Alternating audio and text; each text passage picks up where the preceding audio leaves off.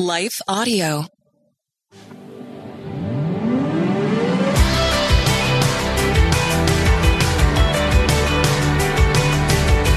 You're listening to Therapy and Theology, and I'm your host, Carly Mercoulier. This podcast is a space where we explore popular topics and questions related to the convergence of faith, feelings, spiritual formation, and more.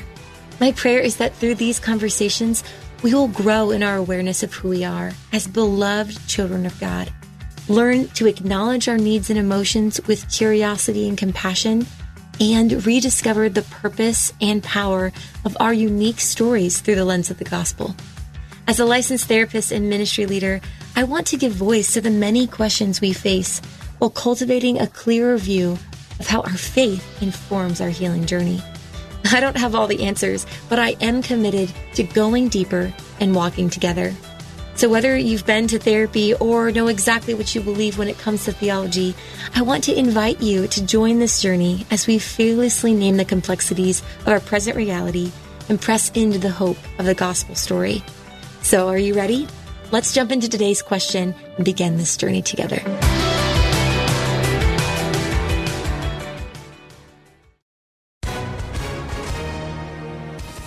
Hi, everyone. If you've been injured in an accident that was not your fault, listen up. We have legal professionals standing by to answer your questions for free. Call now and find out if you have a case and how much it's potentially worth. Call 800-497-4410. I'm here with spokesman John Wolf. So, John, tell everyone listening who should call right now. Well, Maria, first off, thank you for having me here. It's always nice to answer the listeners' questions. Now, as far as who should call in, anyone who's been injured in an accident and think you deserve compensation, give us a call right now. 800-497-4410. You'll find out if you have a case and how much it's potentially worth. Thanks, John. You heard it, folks. Take advantage of this opportunity and call now. 800-497-4410. Advertisement sponsored by Legal Help Center. May not be available in all states.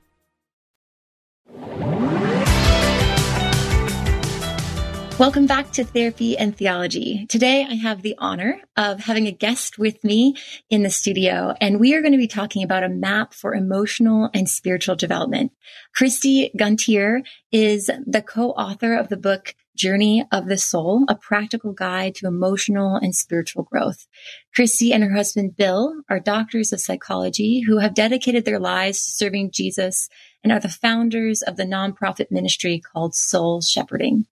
As therapists and spiritual directors, they have spent over 70,000 hours in the pool of pain with people and share their learnings to strengthen others in their intimacy with Jesus, emotionally, relationally, and spiritually. Christy is also the mother of 3 adult children and the grandmother of 3. So welcome, Christy, to the show. I'm so honored to have you today. And I would love for us to start with hearing a little bit more about your journey to where you are now and your interests and professional work with the intersection of faith, feelings, and spiritual formation. Thank you, Carly. I'm so happy to be with you and your community today. It's a joy. Really, it's the work of the Lord in my life that has led me where I am today. All along the way, He created me as someone who is a highly sensitive person, someone who feels deeply and strongly. And so that's where the feelings part comes in.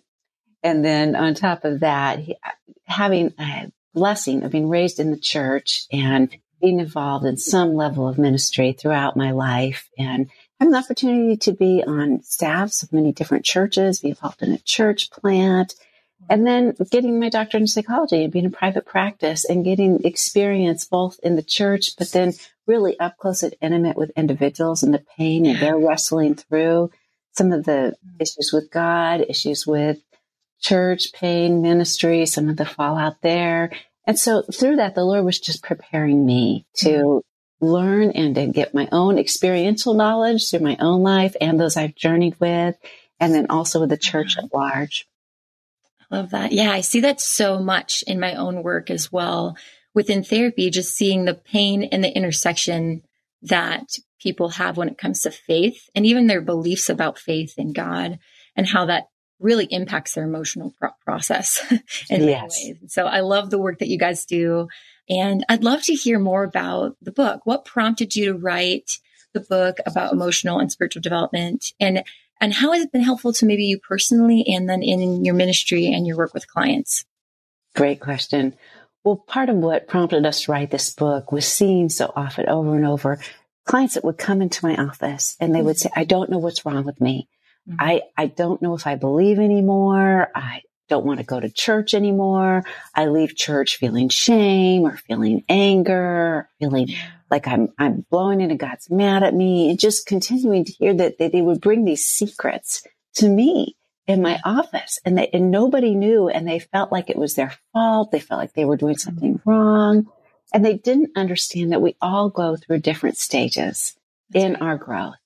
And that actually to just wrestle with some of those doubts, some of those questions are normal and healthy. And actually God uses them if we come to understand the grace that's available to us, as we come to understand and get an idea, a path for what God's doing in our life at that time. And we all need a mentor, somebody who has been before us on the journey and can kind of show us the way. So, for example, one of the things my husband and I like to do is we like to get out and hike on the trail and explore God's creation. We were doing this one trail to a waterfall in Los Angeles, which is about an hour away from us. And when we got to this point where we had been hiking for a while, we're out of water, we were tired, it was dark, we hadn't seen anybody for a while, I began to feel like, I don't think there's any waterfall. I think we've lost our way. I don't even think we're on a trail anymore. I began to get discouraged. I was like, I'm done. Let's turn back. So we did. We turned back. We didn't make it to the waterfall. Well, then we were there a couple of years later with some friends for a conference, and we had some free time. We said, hey, there's this waterfall we've been wanting to stay. Are you interested? Like, yeah, let's do it. We set out the same way, only this time we allowed more time. We was earlier in the day. It wasn't going to get dark on us. We had water. We had food. Do you know, we got to that same point on the trail, and my friend said, I'm done. I don't think this is the trail. I don't think there's any waterfall here. This isn't fun anymore. Can we go back? So we went back. And then third time, we were up there for a 2-week Doctors of Ministry class taught by Dallas Willard, and it was real close to this trail. And so in our afternoon free time, we said, hey, let's hit that trail again. We got up there and we got to that same place, and I wanted to quit again. And I was shocked. I was like, this time I'm going to make it. My husband's a drive the ball to the goal kind of guy. And here he'd been thwarted twice. I'm like, no, I'm going to help him make it this time. And right at that same spot when I wanted to quit again, I saw somebody who was coming the other way. And I said, hey, is this the trail to the waterfall? And he's like, yeah. And I'm like, well, how much farther is it? And he's like, oh, you're really close. And I'm like, well, is it worth it? Because at this part of the trail, it was a steep incline. And he said, oh yeah, it's worth it. That's what I needed. I needed somebody who had gone ahead, who knew the trail before me, who knew the way and could encourage me, who could let me know this is part of the terrain of the trail. You haven't lost your way, even though it looks like it, even though you're disoriented, even though you're tired. There's so much more. And that's what I found in our life with God and in our spiritual and emotional growth, that there is so much more that God has for it. But we need somebody who understands, who can articulate it, who can empathize with what we're experiencing, and who can guide us. Yeah. I love that. I love that so much. And I think that's such an important aspect of just the spiritual journey in general, like having people to walk with us, right? Yes. And when we do it in such a way that doesn't negate or dismiss the feelings, because I see that a lot in Christian culture, right? We can dismiss the intensity of the emotion or tell someone that they, oh, God's not happy with how you're feeling, but instead to have that empathy of, hey, this is actually important, and we need to listen to this as a way that God's calling us and drawing us. And that's so beneficial, and I would say even vital to our spiritual formation and deepening. Yes. And we need a map that helps us to see, like when you go into a mall and it's a bit overwhelming, you don't know where you are, maybe what you're looking for, where you want to go, but you don't know how to get there. And you've got that map that says you are here. It's orienting. And so that's one of the reasons I wrote the book, was to orient people, to help them to understand where they are and where God is inviting them to go with them. Well, yeah. So tell us a little bit about these Christ stages of faith that you and Bill outline, and how they work and how we can interact with them. Yes, I will. I do want to say a little bit. We call them the Christ stages because Jesus is our soul shepherd. He is the good shepherd that leads us. And Jesus is our mediator with God, but he's also our model. He became human. He felt and experienced everything we do. And he grew and developed through each of these stages. And so we talk about that in the book too, as Jesus is our model. But these are the Christ stages because we're growing also in Christ likeness. So the Christ stages, it is an acronym. And the first one is C for confidence in Christ. That's where we first are putting our confidence in Christ. We have a symbol in the book for each of the stages. And so the symbol for the Christ stage is a church, because it's often through the body of Christ, the family of God, that we come to put our confidence in Christ. It's often through the church that we come to experience some of maybe the first spiritual disciplines or sacraments, such as baptism or communion. Those are C stage experiences. And in every stage, we talk about it in the book, that there is a unique temptation and there's a special grace. And the unique temptation in the C stages, we often see in the C stage and feel in the C stage, torn between two worlds, this tug of war, this battle between our old life without Christ, our old group of friends. Maybe people in the C stage might look very different when they're at school or when they're at work than when they're at church with their Christian friends. There can be this real tug of war between our life in the world and our life in Christ and in Christian community. But the grace is God's sticky love, and he'll never leave us. He'll never forsake us. And then the next stage, the H stage, is called help and discipleship. Because as we put our confidence in Christ and we begin our walk with Christ, we begin to understand there's some things that we need to learn about discipleship, about how to understand God and follow God. And we come to understand that there are things that we're being instructed to do, like to pray and to worship. And we maybe don't know how to do that or how to read our Bible. And maybe we read the Bible, it's foreign to us. It's like a new language. The Bible's not easy to understand. And so we need others. We need mentors. We need people who can help us in our discipleship and who we can receive from.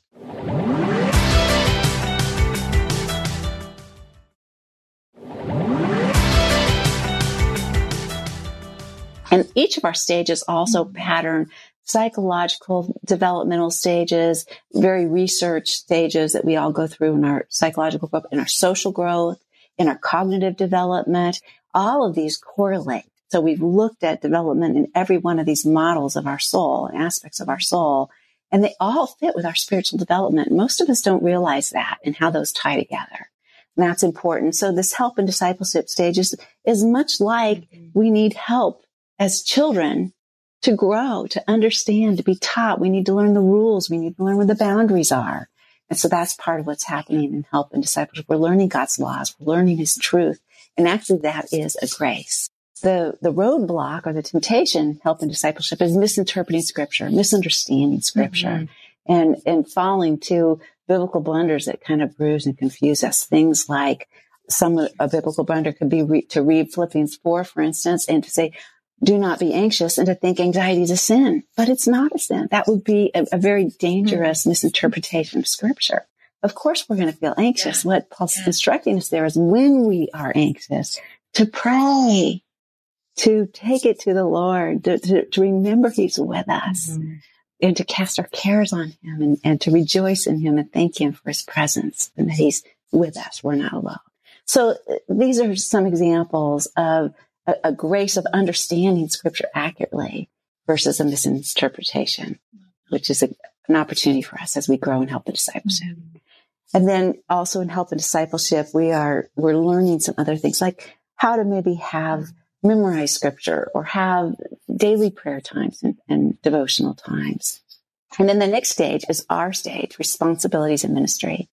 And the symbol for the R stage is a medal. It's like a blue ribbon, because when we get to the R stage, we've come to understand the exciting reality that God has given us special gifts, spiritual gifts, yes, but other gifts too, talents and things that we're good at. And these joy gifts, we talk about them in Journey of the Soul out of scripture and out of Romans, and talking about how we can team together with others in the body of Christ. And as we team all of our differing gifts together, we can make such a big impact for the kingdom of God. And that's what we're doing in responsibilities in ministry.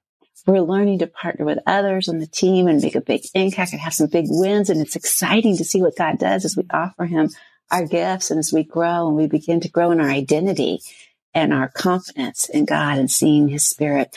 But even there, we have an enemy who comes to try to take us out at every stage. And so the roadblock, the temptation that we encounter responsibilities in ministry is that of over busyness, leading to burnout, a very common one. Or another one will be over identifying with our gifts and getting ego identified with our gifts and looking too much for pleasing people or forming our identity around what people think of us or what we do or what we have instead of who we are in Christ. And the special grace there for us in the responsibilities in ministry is being able to understand our identity in Christ and our belovedness in Him. So those are the first three stages. And the first three stages are where most Christians end up living all of their Christian life. Most Christians, most of our churches only know really how to help people in the first three stages or how to articulate and understand the first three stages. Because between these first three stages and the last three stages, there's a wall.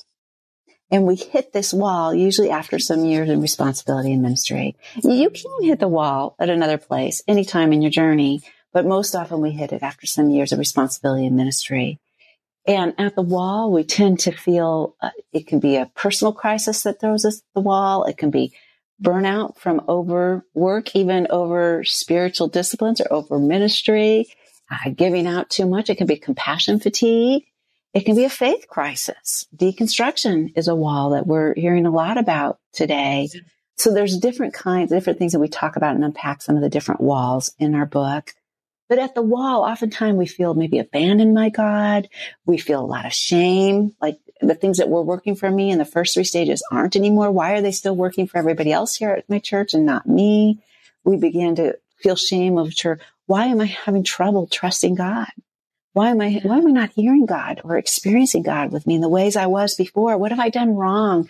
These are some of the questions that tend to surface at the wall. And because the church doesn't know how to understand or talk about this, people think they're alone and they think they're the only one and they don't know where to go or what to do. So oftentimes what people will do is they'll settle for one of the earlier stages and they'll think, I guess this is all there is to the Christian life. I'm just going to soldier on. And their life becomes about duty or about believing and doing, but they just repress their feelings or they act them out secretly in sinful ways to try to get some comfort. So this is what we see at the wall oftentimes. And as we come to understand that, then there's grace because there's so much more after the wall. Like being able to put words to it this way and be able to say, hey, the wall is where we actually go deeper. And we don't have to stop at the wall or dismiss our feelings or walk away from the Lord. We can go deeper into it. That's right. I say in the book, the wall is actually a grace because there's a deeper work that God wants to do. Yeah. The temptation at the wall is for us to distrust God. But the grace at the wall is to receive empathy from the Lord. Jesus hit some walls in his life too. And he knows our pain. And like Hebrews 4 says, we have a high priest who is able to empathize with us, who experienced the testings and the temptations and the sufferings and the emotions, the painful emotions that we do in our life as well. And so there's a real opportunity there at the wall to receive Jesus' empathy. And then when we're at the wall, if we come to understand the next stage that Jesus is inviting us into that we can't get to without hitting the wall first. That is the I stage, which is the inner journey. And our symbol for the inner journey is a shovel. Because at the inner journey, this is where if we will join Jesus and put our hand on the shovel and let him soften up the hardened soil of our soul, and we let him dig down deep and begin to get emotionally honest with the Lord, with ourselves, with other safe, trusted ambassadors of him who have been ahead of us on the journey. And he begins to unearth and uncover some root sins, some parasites down there in the soil of our soul that we've been repressing, ignoring, keeping hidden, haven't wanted anybody to know about, haven't even wanted to admit. And this is the time where Jesus is saying, come on, take my hand. Let's go there. Let's deal with this. Let's get healthy. And it can be painful because sometimes it involves uprooting maybe a plant that's very flowery and showy and we're really attached to and we like, and it gets a lot of praise. You might uproot that, but he has a vision of something more fruitful he wants to plant there. So in this season of the inner journey, this is the season where the opportunity, the grace is for us to get emotionally honest with God. And if we don't get emotionally honest with God, we will lose our longing for God because we can't repress just the negative feelings.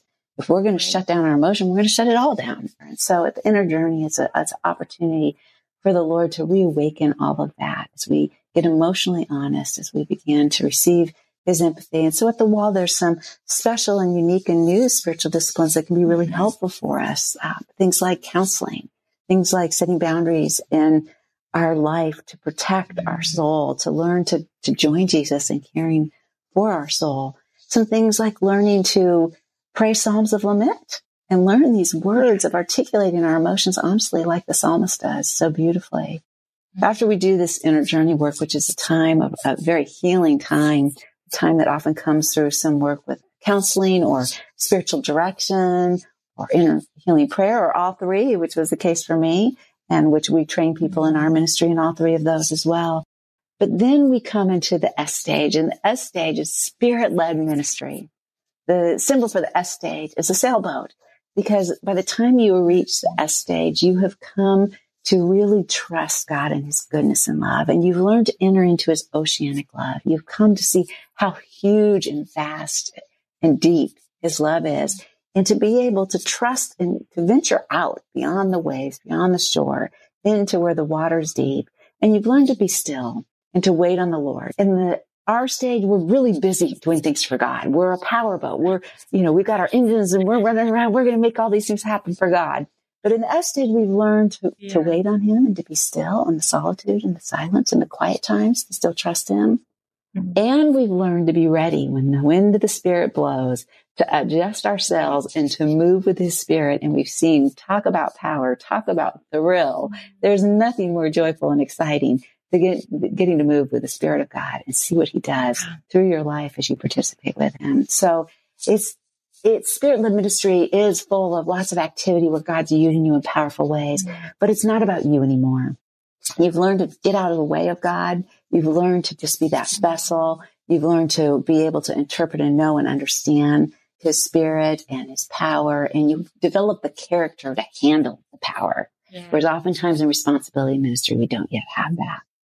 And then the T stage. The T stage, the symbol is the wedding rings, because by the time we hit the T stage, which is transforming union, we have been married to God. We have been in such deep intimacy, emotional honesty.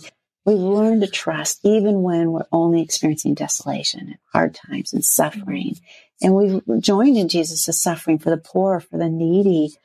And we're sharing in his deep compassion for all people. And we're able to really practice the presence of God at all times. We're not as dependent upon consolations for that we were in some of the earlier stages. So we've learned to endure, to be faithful. We've learned intimately to understand God's laws and to treasure it. We've received his grace and unconditional love deep into our being, where it pervades our identity. We're secure in it, and we're able to love other people that way too. That's the goal, right? That's get the there, goal. right? Yes, yes. But we don't want to miss that every stage is important. We can't just go to transforming union. Right. We go there through these other stages. It's not a linear model. It's a circular model where it's like a spiral. We're having touches back into earlier stages, and we're getting invitations and touches and visions into the next stage. But we all have a home stage where we are. Okay. And so it's really important that we recognize that this is not like a pride thing. What stage are you in? Oh, you're more, it's not that, because Jesus is at work in powerful and important ways at every stage. And his greatest commandment to us, to love him and to love our neighbor as himself, we can do at any stage. That's right. I love that. And I love the idea of it being kind of like a deepening every time we go through another stage. Yeah. We go deeper and grow deeper.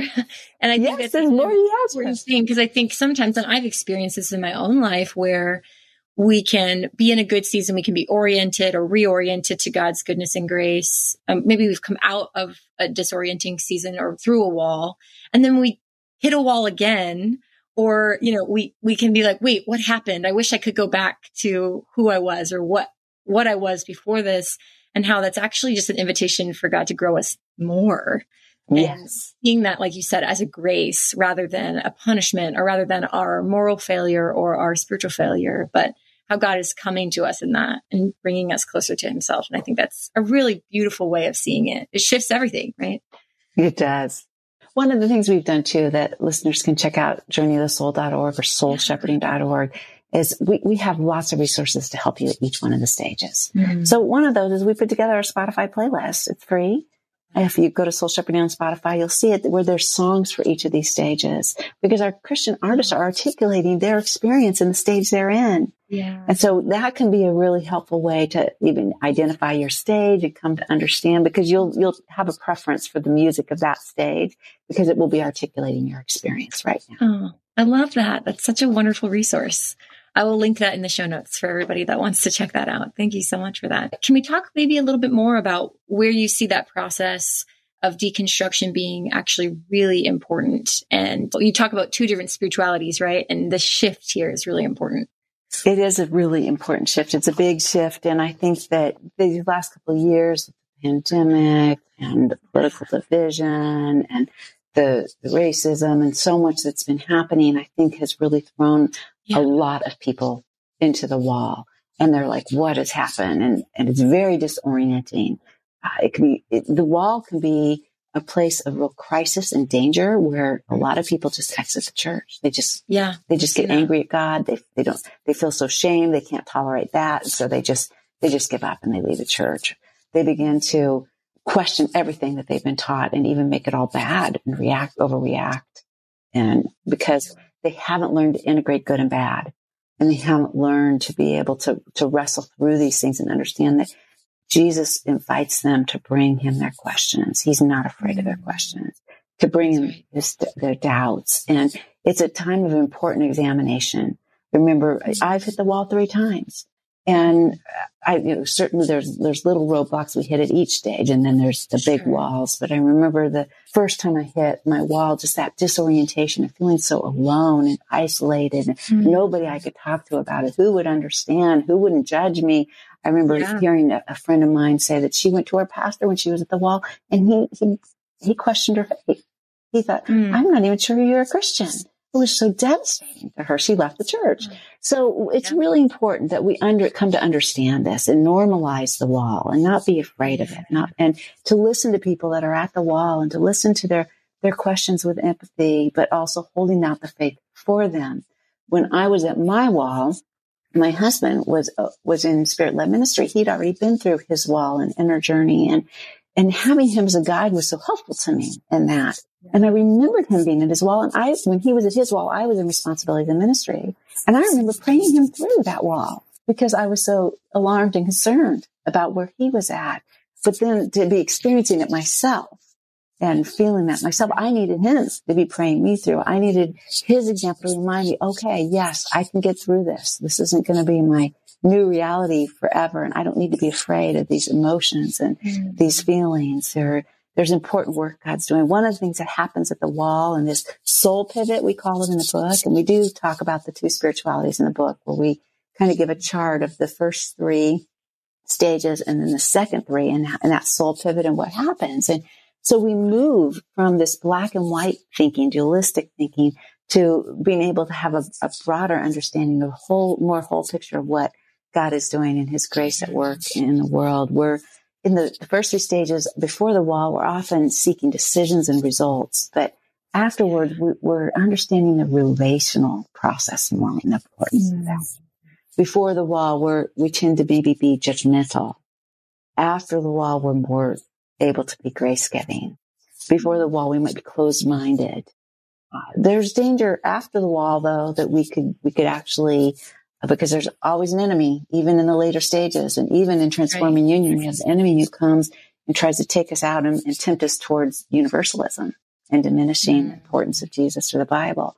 So there's always temptations for us, but the wall is that main one where we tend to just be in a real crisis there.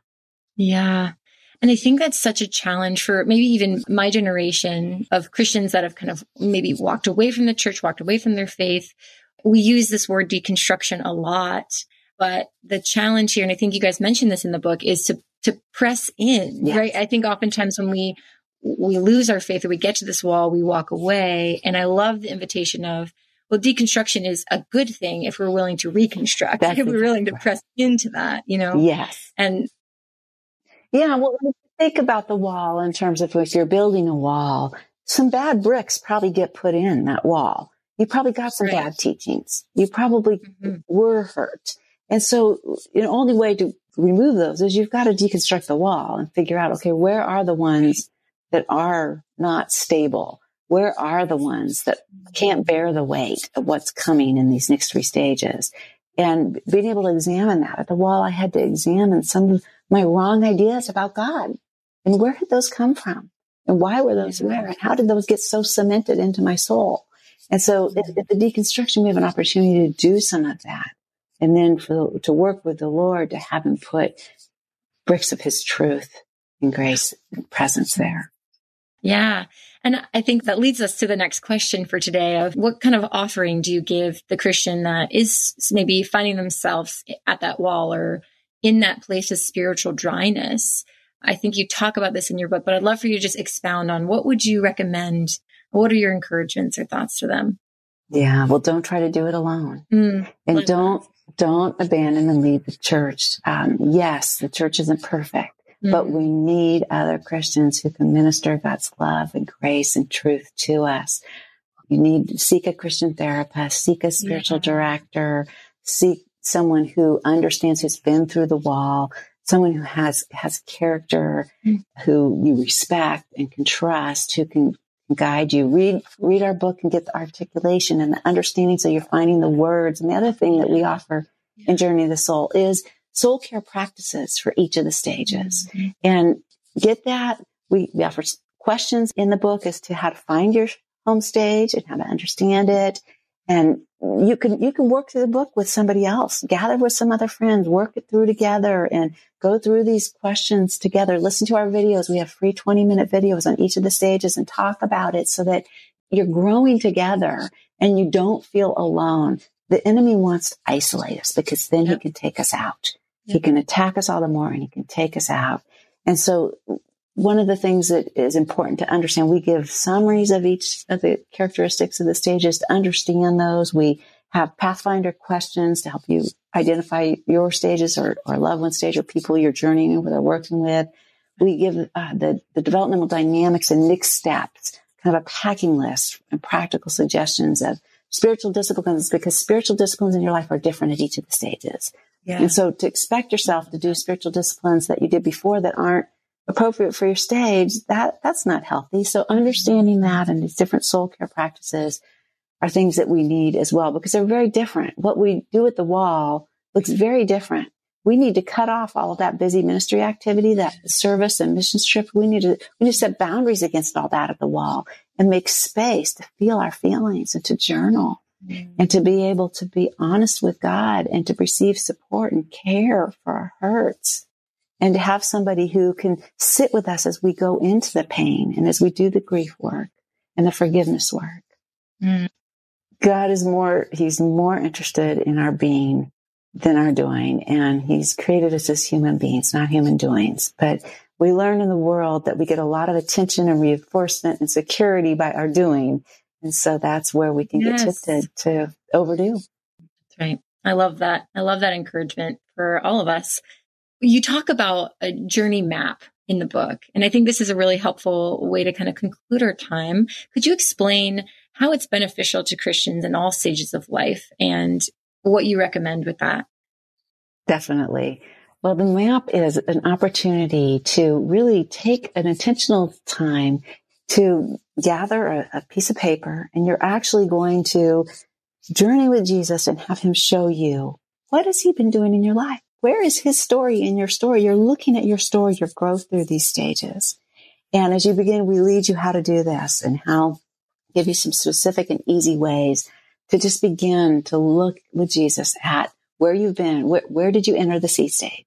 What were the graces? Where did you experience consolation, joys, graces, positive experiences, special memories that were happening there as you first put your confidence in Christ? Where were you experiencing some of these special spiritual disciplines or experiences in the church? And marking this out. Okay, where were their desolations? Where were their sins?